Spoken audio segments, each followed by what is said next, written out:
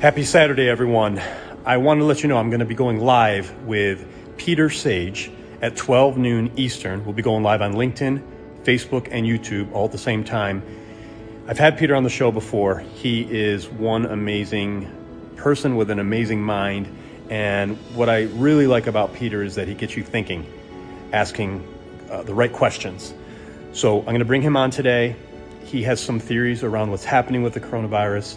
I want to share them with you because he wants you to ask the right questions. He does not believe in the mainstream media, but certainly he makes a lot of sense, and I think it's worth certainly giving him a voice to share his perspective. So please tune in 12 noon Eastern today, LinkedIn, Facebook, or YouTube, the American Real channels, or my personal channel. Thanks, and hope to see you there.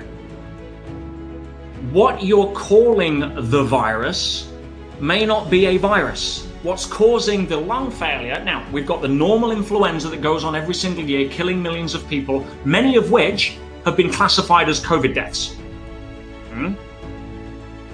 We've got people who are healthy with no underlying conditions that are dying, but they're not dying of an influenza-type virus. Not according to the ER physicians that are treating them.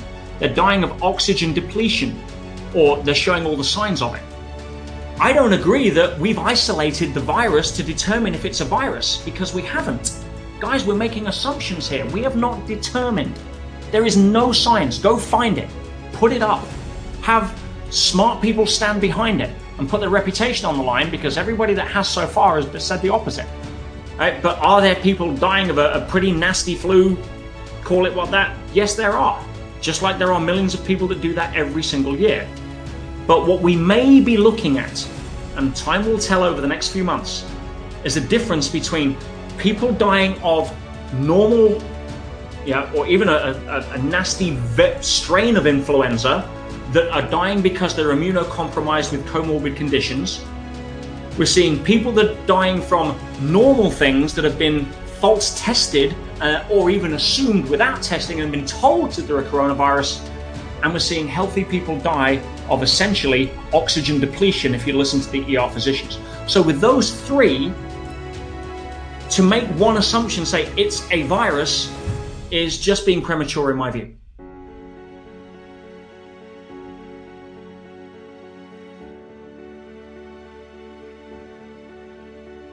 Welcome to American Real. This is Roger Brooks. My guest today is Peter Sage. You are a glass ceiling destroyer for frustrated high performers, a 6-time TEDx speaker, a #1 best-selling author, and elite coach. Peter, it's your second time back. Welcome to the show. And fabulous to be back, Roger. Good to see you, my friend. You too. Thank you so much. We have a lot to talk about today, so we're going to get right into it, Peter. And our main focus is to talk about COVID-19. Yeah, seems to be a subject on a lot of people's minds these days. What's your position, Peter? What is happening with COVID-19? What are we experiencing? What is the world going through? Right, that's a very broad and open-ended question there, and there are obviously many different layers to that. And what I will say is that my outcome for today is to be able to share what I believe to be a slightly more emotionally and intelligently mature viewpoint, rather than the incredible sense of fear-based rhetoric and noise that's currently going on globally right now. So, as a result of that, we have, where do you start? This is my viewpoint. Yeah, and again, I'm going to start this interview by saying that I have absolutely no right to impose my viewpoint on anybody else.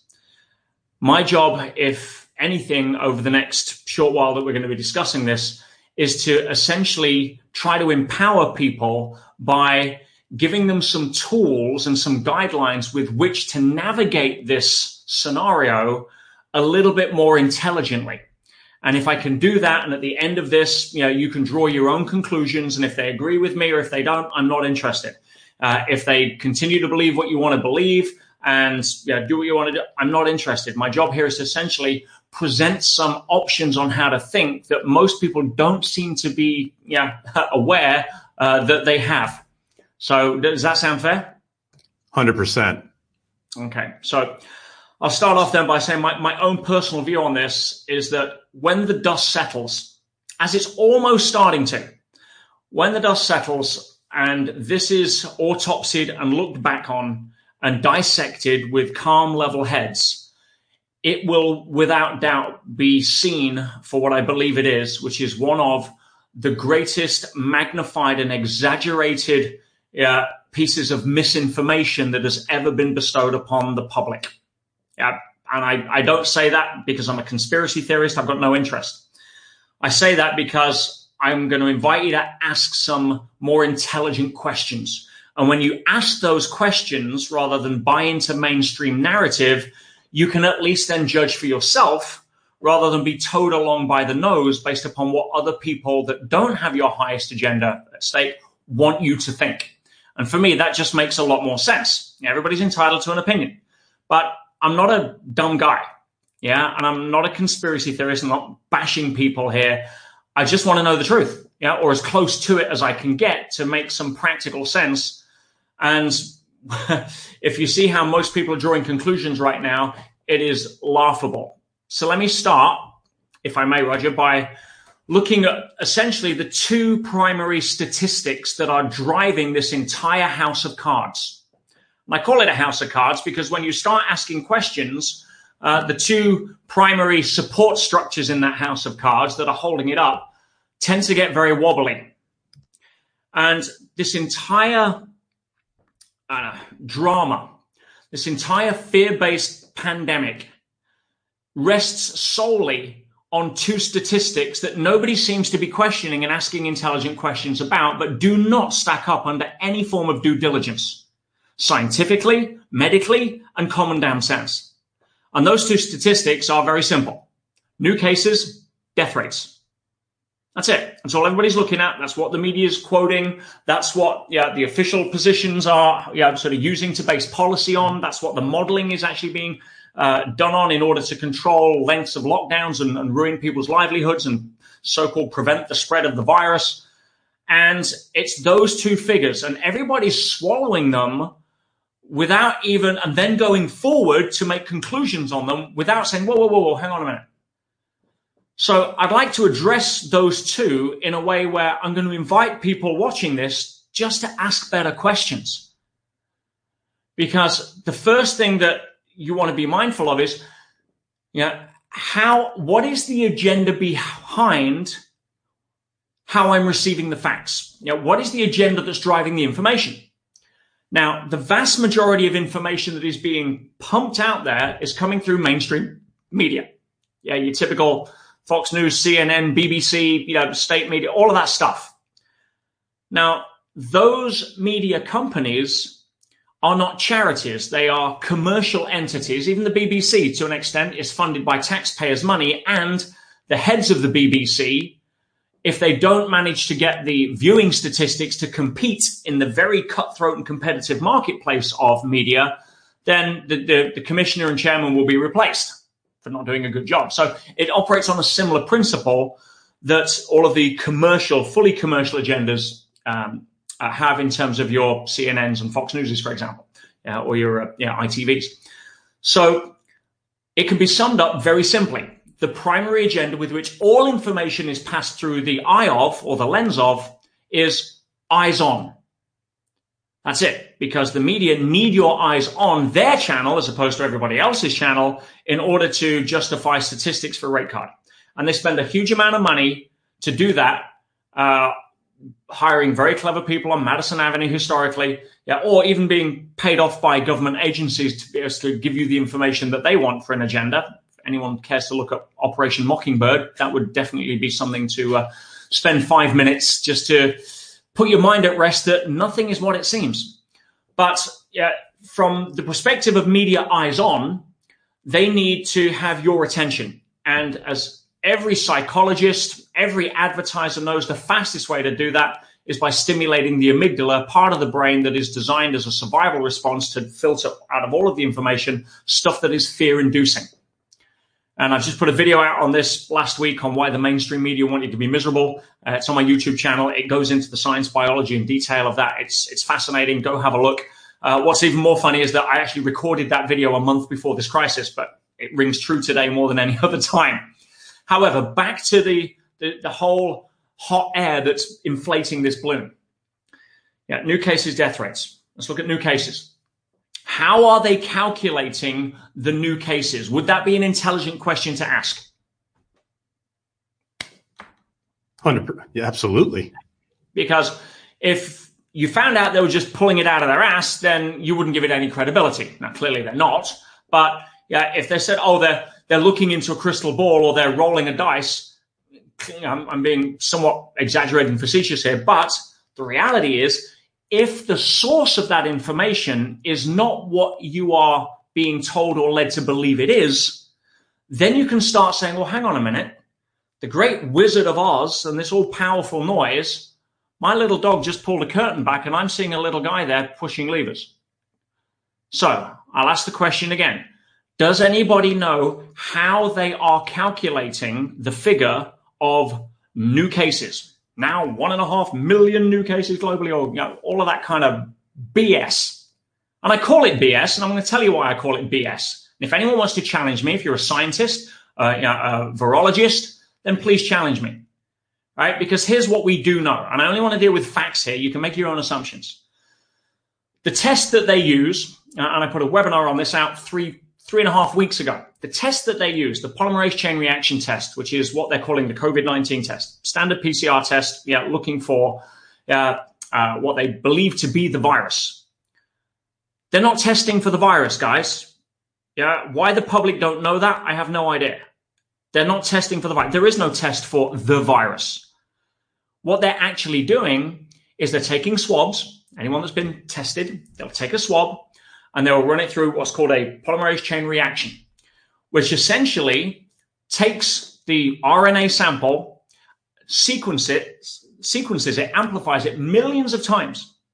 Now, the problem with this test, apart from the fact that it doesn't isolate viruses, I'll say that again, it does not isolate virus. It cannot tell you if you have a virus, which, by the way, and we'll get onto this in a second, is why on PubMed's own site right now, the false positives means you've gone in for a swab because you're not feeling well. They do a test. Oh my goodness, you've got COVID-19. You tested positive.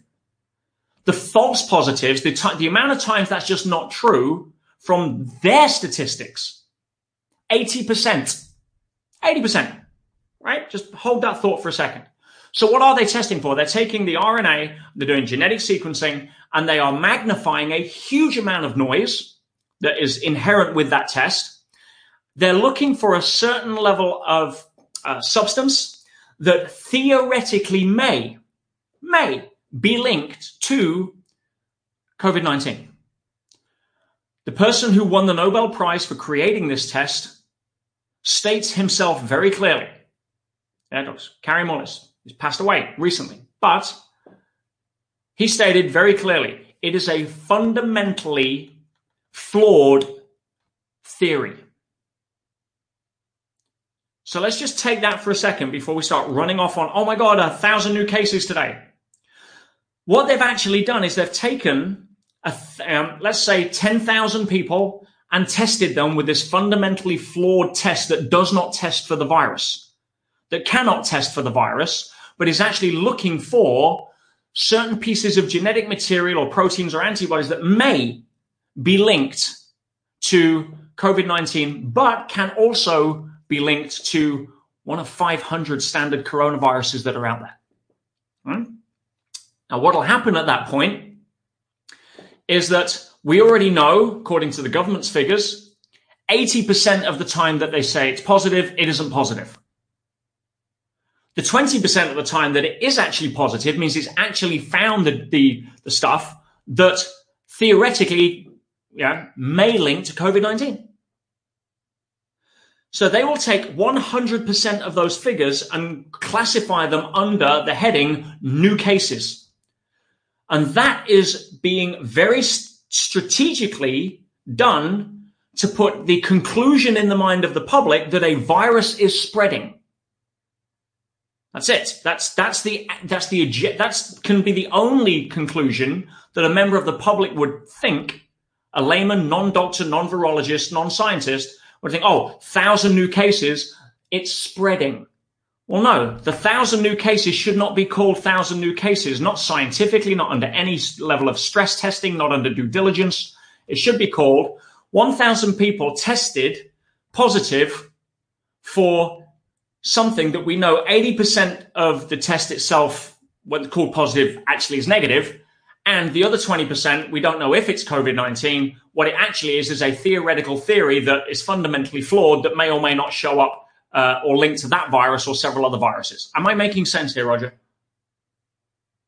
You are, Peter. You are, Peter. We're getting a lot of questions coming in too, so we're just monitoring those, but please continue.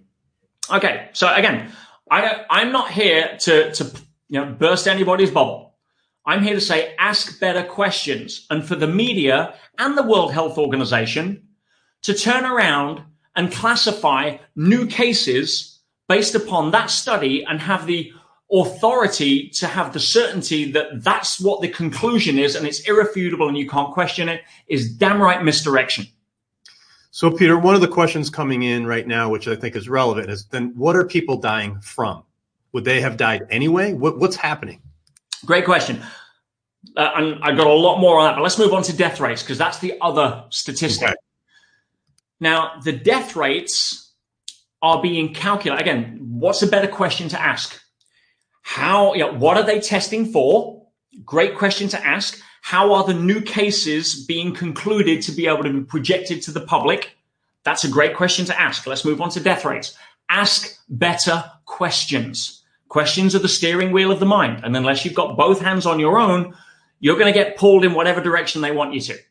So death rates are calculated initially by taking the sick people who they had tested and focusing on that as a microcosm and then extrapolating that as a death rate based upon number of people tested positive. So in the early days where they were scaring the crap out of people with 5% mortality and up to 7% mortality and 3% mortality, much deadlier than the flu, they were doing it by taking all of the people that had gone into hospital or were in hospital with symptoms, which was a micro sliver of the population that may or may not have been exposed to this nouveau type of influenza-based virus, and we're focusing on that as a fatality rate. That's like walking into an old people's home, doing an assessment on what the longevity is, how much longer you have left to live, and then using that and projecting it over a population. Or the average life expectancy of somebody in an old people's home in England is 6 years. Hey guys, guess what? Breaking news. Life expectancy of the human population, 6 years. I mean, it's ludicrous. Just as it would be going into a school and doing a life expectancy of like kindergarten children and coming out with a figure of 80 odd years, 75 years or whatever, and then saying, hey, great news, life expectancy of everybody is 75 years. You can't do that. Now what's happening, and I'll get on to what people are dying of in a moment. Now what's happening is, and I predicted this 3.5 weeks ago, that when the numbers don't add up, they will start to try to manipulate the death rates to support whatever agenda is driving this. I'm not going to go on goose chases there, but this is now happening. Yeah, this is now open news. This is now being reported across news channels all across the world, and doctors are questioning the fact that, well, hang on a moment. I'm now being told that if a person comes in dying of a heart attack and they test positive, which we've already debunked, right?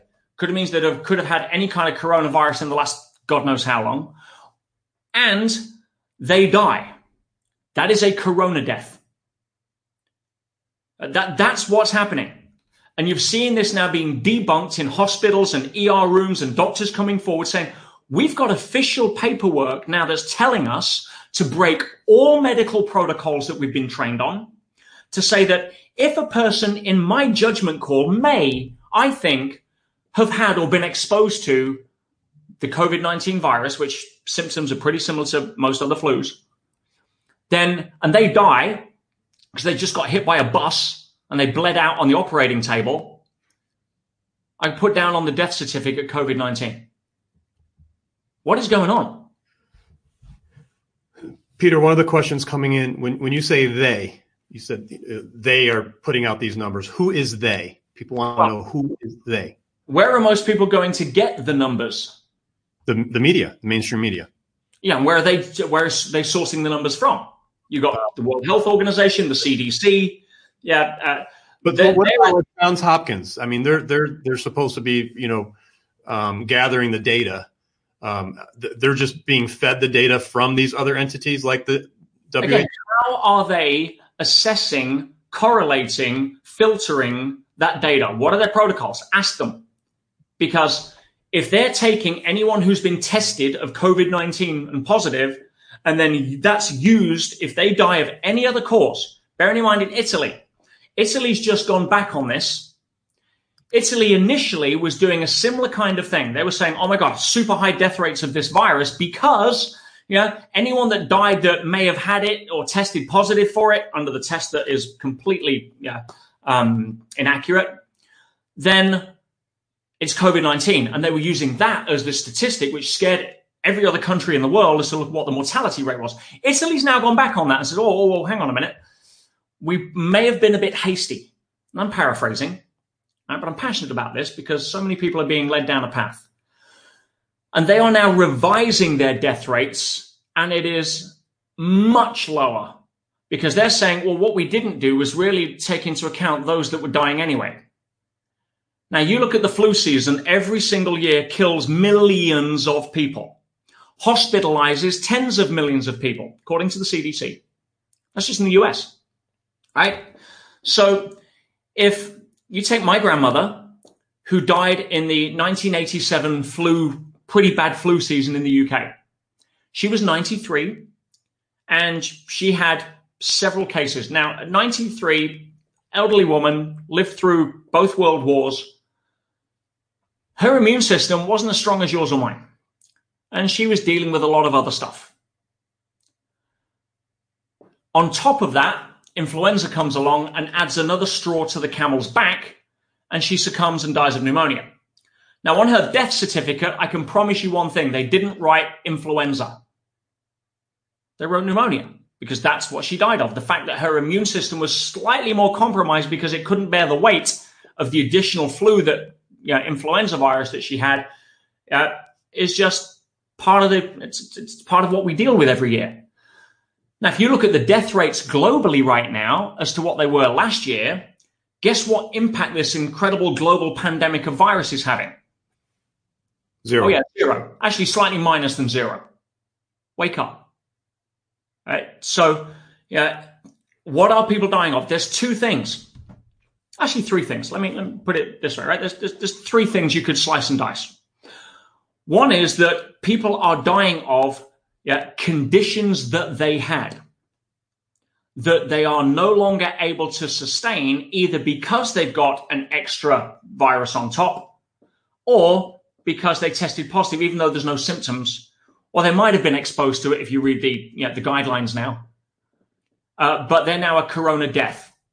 And this is now being exposed every single day all over the world. Parents coming out. Child that was into an accident, rushed into care and died. And the government attributes it to a COVID-19 death. And the parents are like, no, it's not. He didn't have COVID-19. He died because he had a serious accident. That's manipulation to perpetuate an agenda that says we can scare the crap out of people if the numbers are high. Or we're going to look bad if everything we predicted and all the businesses we ruined and the lives we caused and the suicides we caused because of all the fear, right, isn't substantiated. So people are dying of comorbid conditions. And in Italy, that was exactly what they've come back and said. All of the deaths that they looked at in Italy in that initial period, how many of them had comorbid conditions, including up to 3? 99%.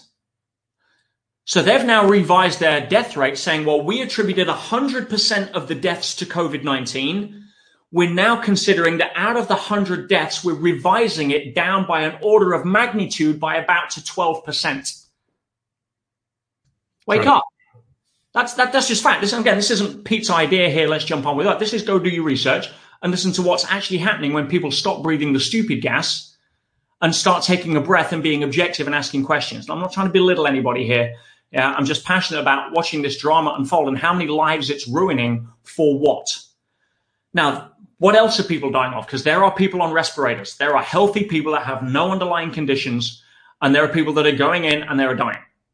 Now, I want to be very careful where I go with this, but if you have a look at a lot of the consensus that is now starting to come out, and there is an excellent, heartfelt YouTube video that went out by, and I'll get the guy's name, so I don't want to put that, Dr. Kyle Siddell. And Dr. Kyle Siddell is an ER emergency physician in New York, and he was basically sent to lead a COVID-19 emergency ward, expecting all of these people coming in with COVID-19. And he's got people on ventilators. And he was like, he came out last week and says, we need a new paradigm because this ain't what we think it is. What's happening is that the people on ventilators are normally put on ventilators because their lungs can't work. They don't have the muscle strength to actually operate their own lungs. So you put them on a ventilator, it takes the pressure off and actually does the job for them. That's what ventilators are for. Yeah, that's why you see babies put on ventilators when they're premature, because their muscles haven't developed to be able to breathe. So what happens, he comes out and says, I take the oxygen off these people. Their lungs are fine. There's nothing wrong with their lungs. But if I take the ventilator off that's forcing them oxygen, they turn blue. He said it is the classic symptoms of altitude sickness. He said, that's what I'm seeing. These people, it's like, and I'll quote, it's like they've been dropped off on the top of Mount Everest without having time to acclimatize. I've climbed some of the highest peaks. I know what altitude sickness is like. I know the importance of acclimatizing. People, any climber would know that. And it's quite random who it takes out. It doesn't matter how fit you are. In fact, when I climbed to the peak of Kilimanjaro, there were 2 Dutch Special Forces guys that were kind of tagging along. Neither of them made it. Both of them much fitter than I was. Strength, health, vitality. Altitude sickness, as anybody in that industry will tell you, is fairly random. It affects people in different ways. Correct. Yeah. Ironically, smokers tend to be better off because their bodies gets used to starving itself of oxygen, right? That's not a suggestion for how to survive this, by the way, right? But people respond differently. Now, one of the, and again, I want to be very careful because we're getting in some strange territory here, and I want to say I've got zero affiliation or connection to any particular theory. But there is a substantive amount of science that does say that overexposure to certain radio frequencies does interfere with oxygen uptake into the cells. And that is currently now being concurrent with the observations of what's happening with people who are going in on ventilators and not coming out. Their organs are shutting down, not because of viral load. Their organs are shutting down because they don't get the oxygen. That speaks to the physicians on the ground on what they're noticing. But if you're locked in a paradigm, it's very hard to get out. In fact, there was a great quote I'll share with you. I looked up today from Daniel Boorstin.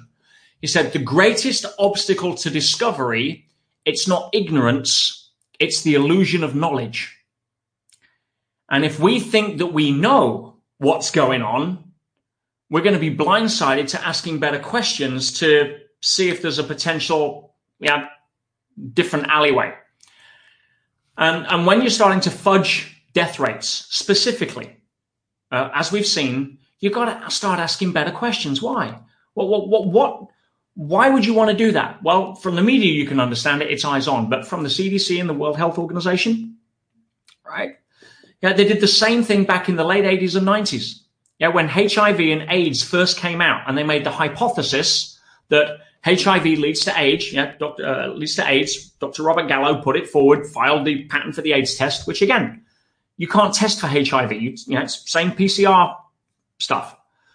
But if you had, I think at that time it was up to 6 conditions, and you died. One was pneumonia, and you didn't test for HIV. You died of pneumonia. If you died of pneumonia and you tested positive for HIV, you died of AIDS. And so what happened was all of the numbers never panned out into this global pandemic. You remember those days. You're probably a bit young then, Roger, but you probably remember. Absolutely. Yeah. None of the scary pandemic projected millions of deaths of AIDS ever took off. Right. And after virtually $100 billion in funding, they've still never proven that hypothesis. But here's what happened when the funding started to dry up. And people got desensitized, just like most of the public are desensitized to the flu season every year now. Then the funding dried up. So what happened? All of a sudden, a massive amount of new AIDS cases appeared. Quick, turn the taps on for the funding again. And you look behind the curtain and there's no new AIDS cases. What they did is they took the 6 diseases in HIV and they made it 12 diseases, and 15, then 21. So all of a sudden, the catchment area of how you define and classify the death rate is what's being moved, not the death rate itself. And that's what we're seeing here, in my opinion, with COVID-19. Does that make sense? It does. And it's a whole new perspective for me. And, I've been watching a few things over the past couple of weeks, but, I just want to throw a couple of questions out at you because I'm sure some of our listeners are thinking this too. So the media is telling us, okay, maybe it came from, the wet markets in China, that it came from an animal or, so are you disputing that as well? Or does your hypothesis say that? No, I have any speculation around that, you're going to chase your tail. Why even give it energy? In all fairness, from the public's perspective, who cares where it came from? Yeah, if you want to run down, it's a bioengineered weapon. It's a China conspiracy. It's, people eating bats. It's whatever.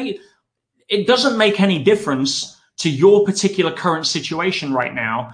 And spending and wasting energy on trying to chase your tail on stuff like that is really not going to get you anywhere. Not in my view. But back to your point earlier, are you saying that this is not a virus? I'm not saying it's not a virus. Do you know how many viruses live inside you right now? Any idea? Wild guess. 100. About 4 trillion. You have 4 times more viruses in your body right now than you do cells. You operate as a symbiotic organism and about 4 times plus the amount of bacteria as well, by the way. You operate as a symbiotic organism. Now, here's one of the titles of the books that I think will be written after this, and I'm not claiming any copyright on this, is going to be the Corona Nocebo. And let me explain what I mean by that. We've heard a lot over the last month about the power of the immune system. Yeah, the germ theory and the virus theory, it just doesn't stack up. Pasteur that's been disproven for decades. Yeah, that's why you can have 100 people walk through a swamp. Everyone gets bitten with a malaria mosquito, but not everybody develops malaria. If the germ causes disease theory was real, every single ER nurse right now would actually have it. Right? No. What causes disease? Infection. You'll hear both sides of the fence on transmission theories, but let's put that aside because I'm not a doctor. But here's what I do know. That you have trillions of viruses in you right now. You have millions of cancer cells inside you right now, all operating perfectly harmlessly because you have a millions of years finely tuned, developed, evolved, army inside you called an immune system. We're aware of that. What compromises the immune system faster than anything else? Any guesses? Fear. Stress hormones, to be precise, which is why if you go into hospital and have an organ transplant, the first thing they give you is stress hormones to drop your immune system through the floor so your own immune system doesn't reject the organ that you have. Standard protocol. Now, there's a reason for that, and it's evolutionary genius, as you'd expect it to be. Your immune system contains an incredible army of unbelievable proportions. Intelligence, numbers from your typical T cells, NK cells, all of white blood cells, lymphocytes. It's astounding what it does. Now, it manages all of those trillions of viruses and cancer cells, and there's a scientific term for them. All of those would-be invaders. Do you know what the term is? Hazard a guess? No. Opportunistic organisms. That's a scientific reference for them. And they call them that because they're waiting for the opportunity your immune soldiers not standing guard at the gate anymore. They can scale the wall and go invade the body. There's a reason the flu season isn't in summer, right? When you're cold, your immunity drops, and therefore the opportunistic organisms can take hold. It's way more probable, and you see this on people that are run down or stressed. Far more likely to be susceptible to flu, because what happens is this, and it's evolutionary's genius way of dealing with it. Historically, if we had stress hormones in the body, it wasn't because our boss was shouting at us. It wasn't because we were figuring out how to pay the mortgage. It was because there was either a tiger in front of us or the marauding bandits from the next village were mounting a charge. And so it was an external threat as opposed to the mismanaged imagination, which causes majority of stress today. So your immune system takes up a huge amount of energy. Next to the brain that has first dibs on the glucose and takes a vast majority of the actual calories energy and glucose that the body takes, and the digestive system, which takes up a huge amount of energy, your immune system is pretty much up there. So if you face an external threat, your body immediately does two things that are very relevant to what's going on right now. You dump stress hormones into the body, and that prepares you for the classic, fight or flight or freeze or what have you, or hide kind of scenario. At that point, two things happen. The front part of the brain shuts down, pretty much. The crowning achievement of human biology, the prefrontal cortex, frontal lobe, responsible for intelligent-based decisions, shuts down, which is why we've all said and done dumb stuff that we've later regretted or apologized for when we're angry or stressed or fearful. I think we'd all agree with that. Hold up both hands for that one. So we make less intelligent decisions. And again, very intelligent way evolution sets it up, because when you are facing a fight scenario, it is far better to work off reflex than critical thinking. Critical thinking is designed to take time. And if you're sitting there thinking, is that tiger balanced on its left hind leg or its right? Which way is it going to jump? Am I going to? No, your lunch, gone. Too late.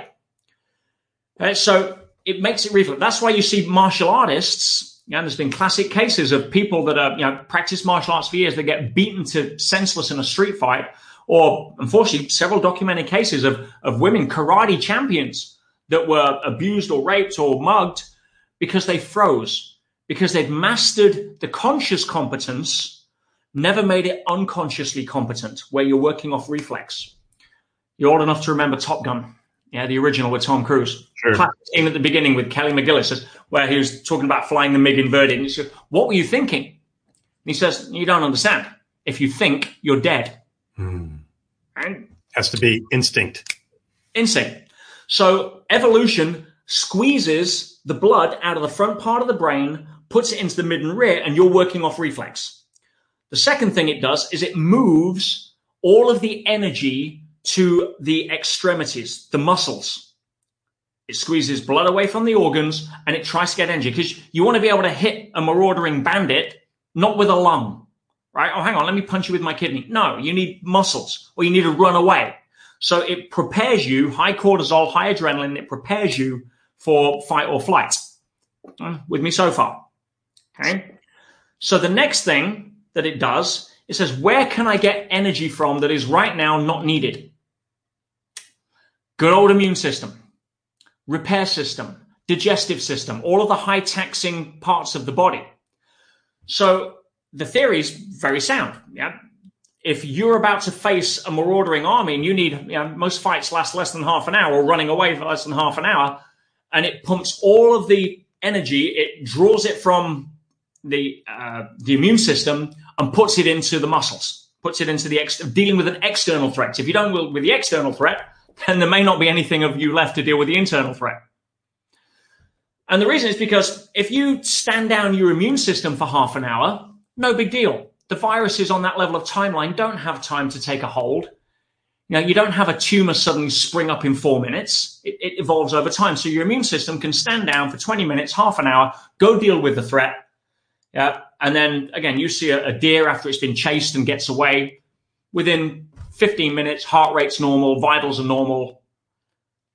But if you are thinking fear-based thoughts, if you're dumping stress chemicals into your biochemistry consistently, like the media has been inducing non-stop, relentless for the last several weeks, people not sleeping, people panicking, people scared, people, right? Your immune system is on the floor. At which point, any one of the, let's just call it the coronaviruses, there's 500 of them, any one of them, the normal standard flu season, influenza that pops around, any one of those can take hold. Now all of a sudden you sneeze. And of course, if we're worried about a virus and we sneeze, it's clearly the virus we're worried about. And we then go into a self-fulfilling prophecy because based on what the media have said with manipulating false death statistics and false new case statistics, as we've demonstrated, you will start to give yourself and program yourself with what's called a nocebo. Now, many people are familiar with the word placebo, and this is how powerful the placebo is. If you're a major pharmaceutical drug company and you've invested $100 million, cheap these days, into getting a new drug approved, or $1 billion, and you've gone through everything, there is one test that you can't fake, that you fear, and that most of the drugs don't pass. It's the good old gold standard medical double-blind placebo-controlled studies. And a vast majority of drugs fall short. And it frustrates the crap out of the drug companies because basically, and this is for all of those Newtonian materialists out there that still think that that's a paradigm to stay with, what we're saying is your thoughts about a drug can actually change your biochemistry more than the actual drug itself. And by the way, that's in law, because if it doesn't happen that way, you don't get a license to sell it from the FDA. So we know that one of the leading antidepressants on the market in double-blind placebo-controlled studies, the gold standard, outperform the placebo by 2%. That's how it's got its license. In other words, Roger, I'm a physician and I'm respected and I've got a white coat and you come in and I diagnose you for depression, which is essentially mismanaged imagination.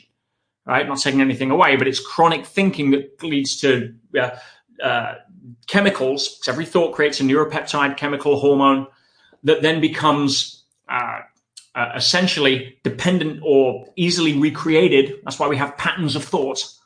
And therefore, you're now thinking about it absentmindedly. You can't get out of that. And we could say we're depressed. Right? Because initially something happened and the outer world didn't fit the pictures of how I thought it should look like in the inner world. So I diagnose you for depression.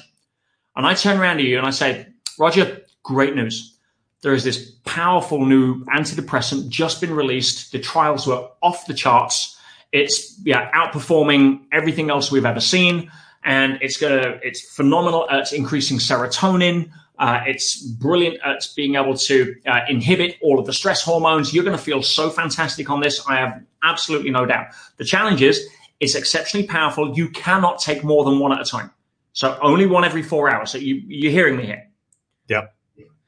Now, as a depressed person, this is everything you want to hear. It's called programming. And I give you this box of M&Ms that don't have the logo on, or Skittles, or Smarties, or whatever. And I've got a 98% chance of getting exactly the same result based upon your thoughts about what you think it will do. And this is documented now way beyond repeat. Again, it's in law. So that's the placebo. The nocebo is why it's illegal now in many countries to give somebody a terminal diagnosis timeline. When my mother had lung cancer and I went with her to the oncologist and they said in a kind of nonchalant way, oh, I'm very sorry, it's actually inoperable, it's incurable, but you've got about 6 months. I could have throttled her. I mean, she was only doing a job. I get the paradigm she was coming from. Anyone want to hazard a guess as to how long it was before my mum died? 6 months. Now, some people might say, well, that's just an accurate diagnosis. Give me a break. There are so many documented cases now. And if you want a masterclass on this, go read You Are the Placebo by Joe Dispenza. Yeah, phenomenal book. One of 2 books I would highly recommend you read in this crisis to empower yourself with. Right? But there are cases where somebody, not feeling great, walks in, chest pains, goes for an x-ray, doctor calls them in, stage 4 cancer. Yeah, I mean, that's a bad day in the office, right? Can't operate, Go home, make your affairs in order. You got a few months. Guy deteriorates and dies. Family, it was going to be an organ donor, so they were going to do an autopsy to find out which organs are affected or not. No cancer. None. Family's like, well, what do you mean? They go back and check everything. He was given the wrong patient records. Now, you tell me that your mind is not as powerful to be able to create disease as it is to cure it. We know that. It's irrefutable. There's not one credible person in medical science that will dispute the placebo or the nocebo effects. They can't. They'd be laughed out of court. Right? However, what's been happening over the last 6 weeks, for a start, vast majority of people have been severely immunocompromised based upon stress chemicals, just like going in for an operation for an organ transplant. At that point, some opportunistic organism takes hold. And guess what? We are now convinced that we've got a deadly killer virus and we start going into a tailspin. Nobody can tell me that that isn't playing some level of factor into the numbers we've been saying that is not being considered. I mean, am I on my common sense corner here, or is someone going to dispute that? No, absolutely right. So if you speak to the doctors, what's actually going on? This is not a pandemic of a virus, according to many of the medical professionals that are coming forward now, and they're easy enough to find on YouTube. They're saying this is a pandemic of testing. Because we're also looking for something that we've never looked for before. Again, we've coupled some algorithmic theory together as to what we think on the PCR test would link to COVID-19, hypothetically. And we're going looking for it in the general population. Never looked for this before. That's like walking into a wood, and I'm a bird watcher. And every day I walk in the wood and I'm looking for birds. And one day someone says, oh, can you help me look for mushrooms? Guess what? I'm seeing mushrooms everywhere. Same wood. Never saw them before. We're basically pointing the flashlight in a different direction and saying, oh my God, it's a new case. Look what showed up.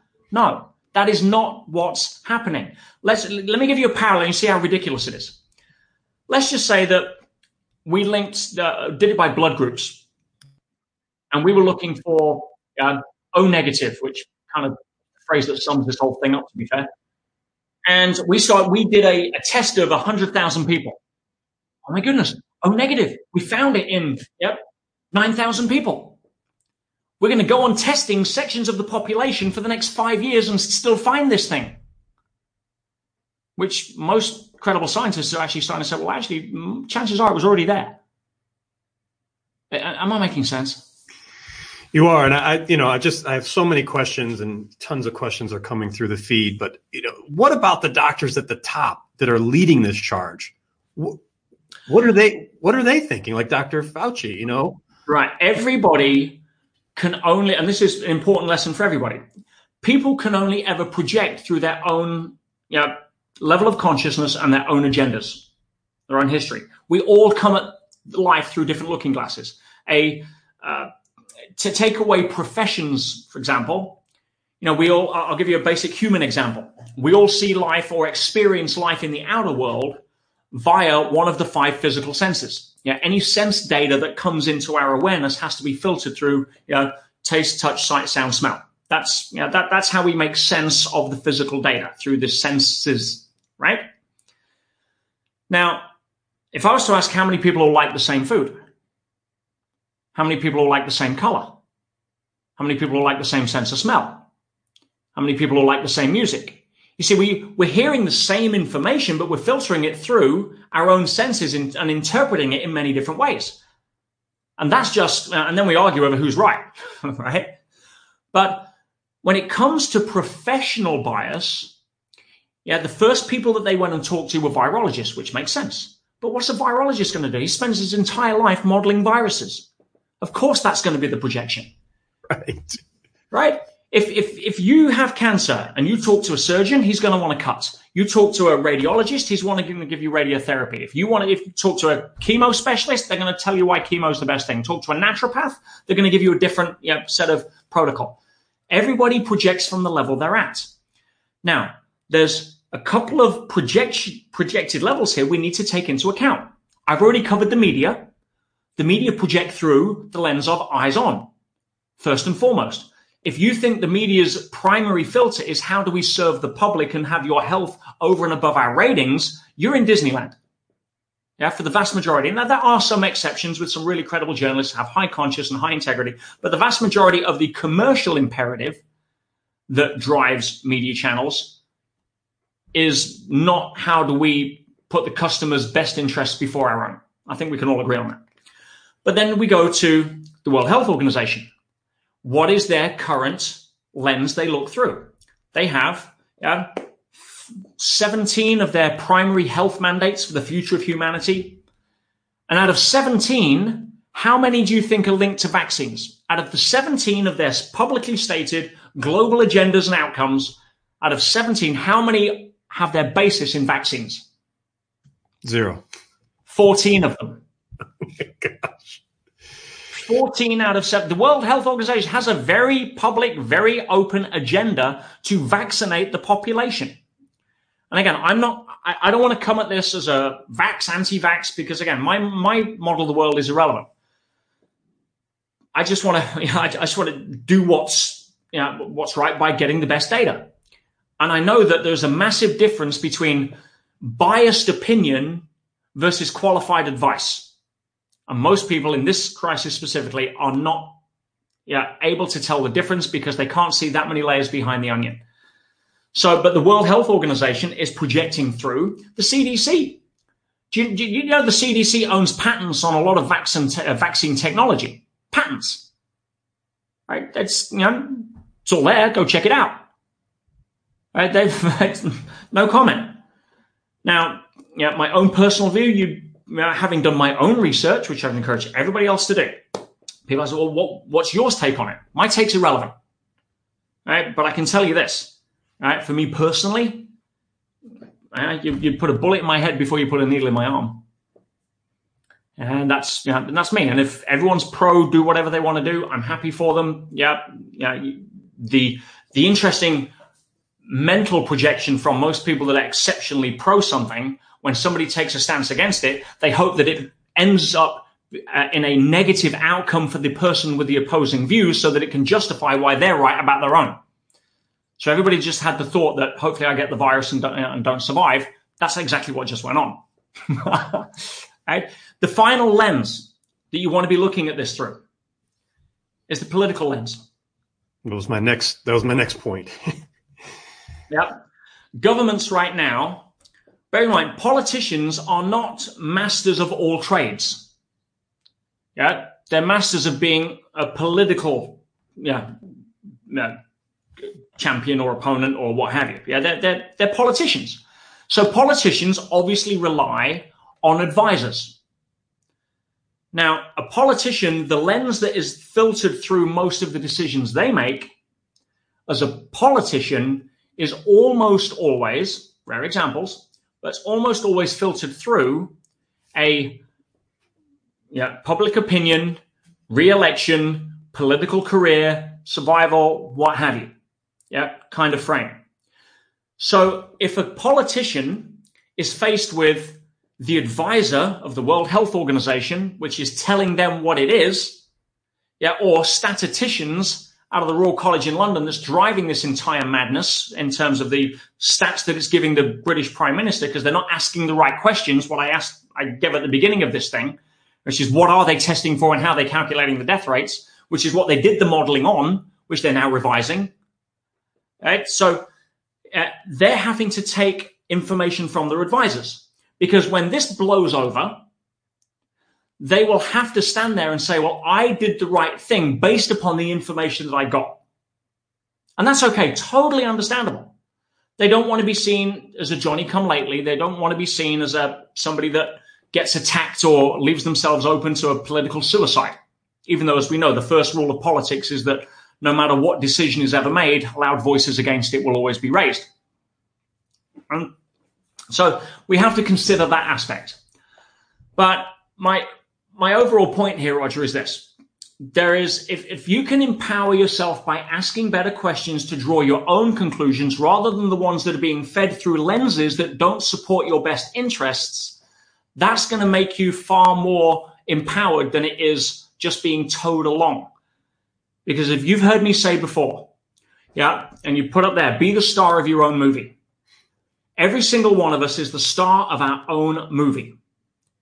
I know that because everybody's the only person that's in every single scene of their own movie. And as the star of your own movie, you kind of got a choice. You're either going to be an example or a warning. And to be an example essentially means to follow a path of trying to be the best version of myself that I can be, whatever that means to me, wherever it is on my journey. Ultimately, trying to choose more love over fear in ever more challenging circumstances. We had that conversation on our interview. Yes. One of the problems is that there is a big budget movie out there called the Corona movie. And it is haplessly recruiting billions of unpaid, unwilling film extras into it, which not only supports its narrative, but is taking you away from being the star of your own. So let me give you a couple of different ways to hold this, if I may, because I've given people enough to hopefully at least have them ask questions. And the two biggest questions you just want to ask are, how are they calculating new cases? What are they testing for? And how are they calculating death rates? And when you peel back that onion, you can start to relax a little, because the actual death rate percentage, when you do a lot of the modeling from some of the most sane people out there that aren't breathing the stupid gas because the front part of the brain shut down with fear chemicals, it's in the thousandths of a percentage and pretty much bang on to a normal flu season. And if that comes out in the wash, there is going to be a lot of lawsuits, because you've got 30-year-old family businesses now in the toilet. You've got 60-year-old people having heart attacks because of the stress, and they've just lost everything they worked their life for. All of this over, if it turns out to be what the early signs are that it might be, there ain't going to be a lot of people that survive that from a political or media career perspective. But let's put that aside. Let's wrap this up in a way that hopefully leaves people a little more empowered, over and above just asking the right questions. I'm a great believer that when you become the star of your own movie and you don't buy into the mainstream, unpaid film extra in everybody else's movie, you can start to come from a higher perspective. You can start to come from a higher level of consciousness, because at the end of the day, most people are worried here ultimately about death because they haven't been able to reconcile what it means. Most people still think death is the opposite of life, rather than acknowledge the fact it's simply the opposite of birth. Most people in this crisis, what's happened that's been, I believe, a blessing in so many ways, is that a lot of people have reevaluated what's actually important.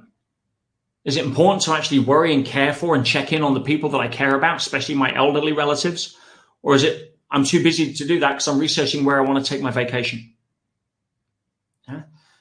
Maybe one of the best things that comes out of this, because I think that the universe is pretty smart, whatever you label for it, I don't care, but there's an intelligence over and above our conscious intelligence, because you don't have to set your alarm for 4 a.m. to remind yourself to beat your heart. There's something smarter than us that does that.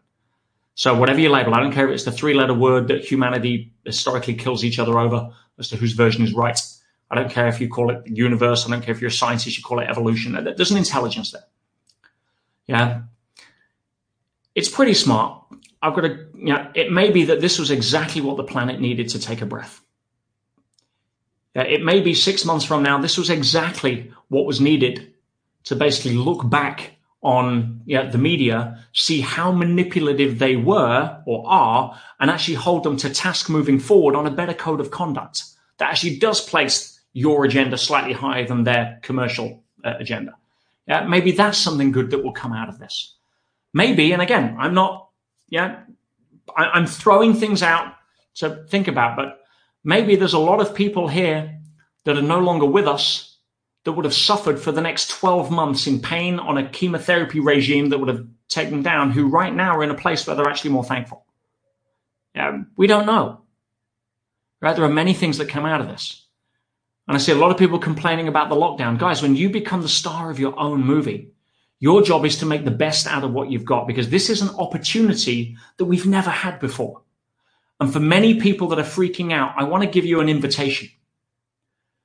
In times of uncertainty, times of crisis, for a start, we've been reminded that there is no certainty. It was only an illusion anyway. There is no certainty in life.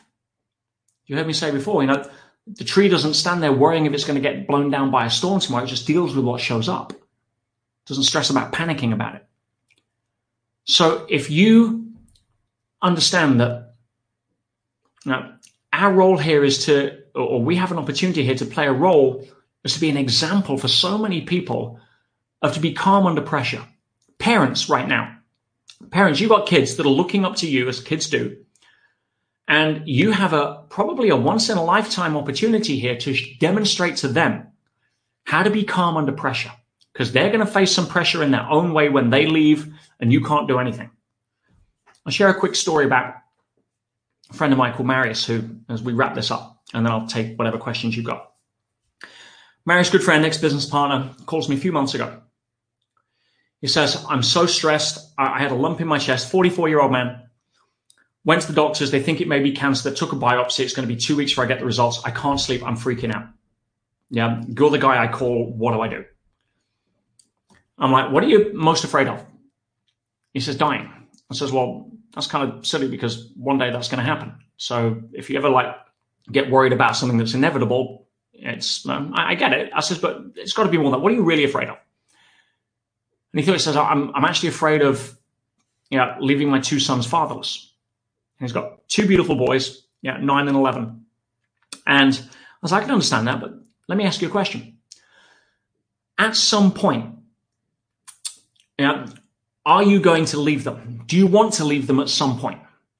In other words, do you want to go before them? Obviously.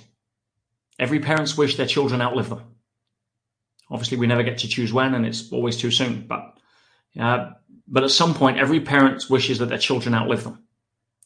I said, so let's just say it's tomorrow, it's 6 months, it's 10 years, it's 50 years. You're doing well on your anti-aging pills, whatever. At some point, you're going to go. At that point, let's go 5 years past that point. Can you help your sons 5 years after you've gone, whenever that may be? No. Are your sons likely going to experience some level of challenge at some point after you've gone? Okay, let's pick an example. Let's pick a traumatic divorce. It happens. And you're not around to basically help them. At that point, they're going to turn around because kids don't do what you tell them to do. If you smoke 20 a day and you tell your kids not to smoke, I got news for you. You're going to be sharing cigarettes at some point. Right? At some point, those kids are going to face challenge. And at that moment, they're going to turn around and say, hey, do you remember that time where Dad thought he had cancer? And for those 2 weeks and he didn't know. And he was calm as a cucumber. Sons, don't worry. Don't stress about what you can't control. I'm sure everything will be fine. Go get some sleep. And if it's not, we'll deal with it. Right? That's the example that you have the ability to leave right now. And for everybody watching this, if you're parents, if you're members of your community, there are people out there freaking out that can't sleep, that are compromising their own immune systems through repeated fear symptoms, that are looking for examples of leadership, looking for examples of calm under pressure, looking for examples of someone that says, I'm not starring in that movie. It's a pretty crappy movie. It's a freaking disaster movie. My movie's a freaking action adventure. My movie's a comedy. My movie's get out of the soap opera, guys. And if you can have that level of, no, of course we don't know what's going to happen tomorrow, but we'll deal with it. Right? We'll put one foot in front of the other because the biggest muscle that you can build right now is the ability to handle uncertainty. And if you give that as a lesson to the people around you when all this is blown over, you'll be taking something with you far more valuable than an antibody. I can promise you that. Well said, Peter. Wow. You've really opened my eyes to a lot today, and I'm sure all of our listeners and watchers. A few questions coming in. Do you know what percentage of flu strains are caused by coronaviruses each year? That's from Victoria. No. I'm not a doctor. I know that there's over 500 coronaviruses out there, according to what the media are telling us, or what's on the websites or what doctors are quoting. And I know that every single year, various strains of influenza kill millions of people, and nobody bats an eyelid. And the numbers this year are no different from the numbers last year. You mentioned frequency earlier. What did you mean by that? Radio frequency is what I think we're attuning to. Yeah. I don't want to run down what is very controversial right now. If anyone's been following London Real, and I fully support Brian in his stance on that, by the way, that people should have the right to discuss. But apparently, we're being very discouraged to discuss whatever comes after 4G. Mm-hmm. However, and I don't have a theory either side. I have a position, and I'll share with you my position because I'm trying to stay in my common sense corner here. Yeah, don't know. I would like to have my movies downloaded faster. Yeah, I'm happy with that. Yeah, if my fridge is going to be connected to an Internet of Things and it tells me that it's going to be smarter and when I'm going to need to order the eggs or whatever, that's great. But I would like to have some more certainty about the implications of that on health. And right now, there are no serious long-term studies that have been done. And the only studies that have been done that say there's nothing to worry about were short-term fudged industry-sponsored studies. Hello. And there are, I wouldn't say dozens, there's over 150 scientists that have written to the UN saying, please put a stop. Not that it's dangerous. Please put a stop on this until we know for sure, because that's a coin you don't really want to flip. Why would you? Right? So give me the data so we can make a better decision. And what is interesting, I mean, the information is out there. Yeah, you can go to, there's one of the best websites that puts some very interesting information out there from the government's perspective of members of parliament that have been asking questions that doesn't seem to make the media. ehtrust.org. Yeah, environmental health. It stands for ehtrust.org. There's some great information on there. Scientific information. That's all I care about. I don't want Auntie Ethel's anecdotal information, even though that can sometimes be corroborative. But let's look at what the science is here. But one thing I do know, coming back to the commercial agenda, there are several cellular companies, including Verizon, which is big over there, that wrote not to their customers 2 years ago, but they wrote to their shareholders to warn them that they would likely be seeing significant losses based upon defending lawsuits against the harmful effects of what shall not be named and or settlements. And the letters are there. Yeah, they've been presented to various political leaders in the US. Yeah, it's public knowledge. Now, if they're doing that and their agenda is we just want to roll it out and see what happens because our commercial agenda is higher than caring about everybody's long-term health, that I've got a problem with. Again, there may be nothing to it. But anyone that says, what comes after 4G is safe, you're all being stupid, is basically just ignorant because nobody actually knows because the long-term studies haven't been done. Anybody that says, it's super dangerous because there is actually a lot of information to back that up, but the long-term studies haven't been done. So let's just take a breath, but at least have the conversation about, hang on a minute, before we start irradiating school kids and people next to bus stops and put these things every 100 or so meters, which is what millimeter and slight sub-millimeter waves actually require.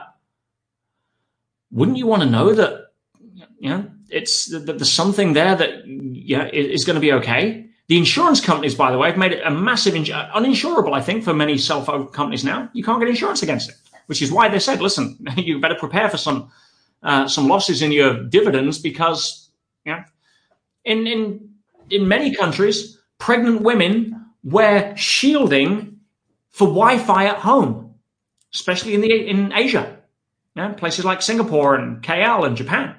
They sell very specific shielding for pregnant women because they know that the studies they've done is just on the Wi-Fi in the home has a significant impact on the health of unborn babies. Where do we see that? We don't. Anyway, that's what I was going down the road of when it comes to 3 plus 2G. Right. Thank you. And we'll take one last question. Peter, thank you so much for your time. The virus is obviously very different and attacks the lungs differently. Do you agree it's different than the flu in severity? Or it comes down, and again, this is where we run down a paradigm of, we think this is that, so therefore we don't look further, right? What you're calling the virus may not be a virus. What's causing the lung failure? Now, we've got the normal influenza that goes on every single year, killing millions of people, many of which have been classified as COVID deaths. We've got people who are healthy with no underlying conditions that are dying, but they're not dying of an influenza-type virus, not according to the ER physicians that are treating them. They're dying of oxygen depletion, or they're showing all the signs of it, which is why your president was mentioning something and got slammed for it on certain treatments that seem to, if you talk to a lot of the actual physicians, actually be working for people. And it's very similar to treating people from altitude sickness. So when you say, do you agree that the virus is different? I don't agree that we've isolated the virus to determine if it's a virus, because we haven't. Guys, we're making assumptions here. We have not determined. There is no science. Go find it. Put it up. Have smart people stand behind it and put their reputation on the line, because everybody that has so far has said the opposite. If you go to the original hypothesis out of Wuhan, and you look at how they came up with the fact that it was a virus, that wouldn't stand up in any gold standard level of diagnosis. Neither would this virus hypothesis stand up to Koch's postulates, the very gold standard of science that they use to make their statements and discoveries. It doesn't. Right? So are there viruses going around? There's always viruses going around. Are there nasty strains of influenza? Could they have been manipulated? It's an irrelevant conversation, right? But are there people dying of a pretty nasty flu? Call it what that? Yes, there are. Just like there are millions of people that do that every single year. But what we may be looking at, and time will tell over the next few months, is a difference between people dying of normal, or even a nasty strain of influenza that are dying because they're immunocompromised with comorbid conditions. We're seeing people that are dying from normal things that have been false tested or even assumed without testing and been told that they're a coronavirus. And we're seeing healthy people die of essentially oxygen depletion, if you listen to the ER physicians. So with those three, to make one assumption, say it's a virus, is just being premature in my view. Peter, do you think we'll get to the truth at some point? I know you mentioned earlier there's going to be some books written, and you already have a hypothesis on the titles. Will we know the truth? There's too many smart people that cannot be sidelined for too long. And when I put my first video out on this, before any of the Western world was in lockdown, and it was coming up for about 3.5 weeks ago, and it was when there was a threat, and people were starting to. You remember that video, right? I did, yes. I got slated for that because I'm like, what is this hoo-ha? And I said, listen, let me give you a prediction. I said, my prediction is over the next 30 to 45 days, this thing will hit its stride in the amount of fear that the media can squeeze out of people. At which point the public can start asking questions and turning on the media, especially when the deaths attributed to this don't stack up to the level they want, which seems to be happening if you ask the right questions. I already said that historically, the way that populations have been controlled over time has always been through fear. And when the numbers don't stack up like they didn't do with AIDS, HIV, Ebola, what have you, again, it could be there is a very convenient storyline being led to use COVID-19 as a scapegoat for some level of other shall not be named issue. I don't know, but I do know that there are enough smart people in the world that will not stand for forced vaccination. That I can tell you, right? If you were told you had cancer right now, but you have to go for chemotherapy, you're not allowed to talk to a naturopath. You are not allowed to do alternative medicine. You are not allowed to have any say in how we choose to treat you. And by the way, we make a lot more money on the choice that we're actually giving you. Would you stand for that? No. No. And unfortunately, the way this is being socially engineered right now it's almost, and I gave the prediction right on that video. At some point, when the pressure builds and the public are so like someone do something, some level of solution will be announced and they'll be running to their doctors with their sleeves rolled up. We're on something that's untested, unproven, no long-term health effects. Yeah, usually laden with aluminum or mercury. Yeah, and again, doing your history on that subject is something I don't want to kick everybody off on, but do your history. There's no credible science on that. Peter Sage, thank you so much for your time. This was invaluable this weekend. We all needed this, and I would love to have you back at some point soon. Our viewers loved it, and keep being yourself and keep enlightening us. Likewise, Roger, thank you. And thank you so much, everybody, for taking your time, valuable time out of your day to listen to this. Again, do your own research, please, but ask better questions. And if you can do that, you'll always retain your sense of autonomy rather than being hooked in as a film extra. Yeah, and again, you have so much. I'm going to leave you with one last thought, because there's a lot of people struggling on lockdowns here as well. And I'll close off with this. And again, it's just a different empowering frame for people. My mother said, before she died, when I was a kid, I was 12 years old. That age where you're intelligent enough more than adults, right? You know way more than the adults at that age. You finally know that. And I wanted to stay up and watch a movie. And she said, no, you're up early tomorrow for school. You haven't done your homework, whatever. And I wanted to watch it. My friends were watching the movie. And I'm like, I can't wait until I'm 18 and you won't be able to tell me what to do. And one of those, mature 12-year-old kind of responses. And she turned and says, son, don't wish away your childhood. You only get one of them. Right? And I had a profound impact on me. Like, whoa, yeah. Right now, I don't have to worry about a mortgage. I can go and ride my BMX when I want. I don't see adults doing that. I don't have to worry about all the stuff that mom and dad talk about with the taxes and stuff. What I'm going to leave you guys with is one thought. Right? A lot of people are locked down right now into homes and situations. Here in Tenerife, we've got the army on the street. We've been locked down for about a month now. The island's a tourist island. It's going to take a while to recover. There's people that have lost their livelihoods and everything, and people are suffering. But let me share this with you. You may only get one lockdown, right? Don't wish it away. People that are spending more time with their families now than they have before. And when all of this settles down and you're back to work and the craziness continues and picks up again, you may think, I wish I could just sit down and pick up a book, right? Like I did when I was stuck at home. I wish I could just, not have to dive in the car and rush to a meeting. I wish. We may only get one lockdown. Don't wish it away. Look at it from that perspective rather than resistance. And we all hopefully come together as humanity here, caring more for each other and appreciating everything out of what we can rather than complaining about what we don't think we have. So well said, Peter. If people want to connect with you, I know you're all over the different platforms. What's the best way for them to connect? PeterSage.com. I'm on there. We're just launching a new website next week, actually, on there. But yes, my YouTube channel, I'm always trying to put out free content to help people look at things in different directions. In fact, there's a corona protection training I put up there 3 weeks ago, which contains some of this information. Obviously, it's evolved now since then because of the situation. But yeah, I'm easy to find, and anything that I can do to help or make you think on a slightly different way to empower you, that's what I'm here for. Fantastic. And you and I had an epic interview last year, a 2-part interview. We'll also put that out for people so they could watch that if they missed it the first time around. Peter Sage, thank you so much. Appreciate it. Have a safe weekend, and let's get back together soon. You too. Thank you, Roger. Take care, guys. Thanks for tuning into American Real. Be sure to visit our website, AmericanReal.tv, or search for us on iTunes or YouTube for past episodes. While you're there, please rate us or leave us a review, as that helps others find our show. I am truly grateful and appreciate all of your support.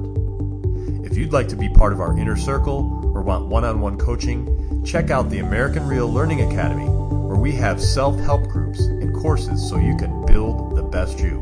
We also have a new Facebook group where you can connect with high achievers from around the world. If you want to go even further, maybe you're determined to write your own book or launch your own podcast, contact me today to see if we could help. You can reach me through Instagram or Facebook, or email me directly at roger@americanreal.tv. Thanks for tuning in, and we'll see you next week.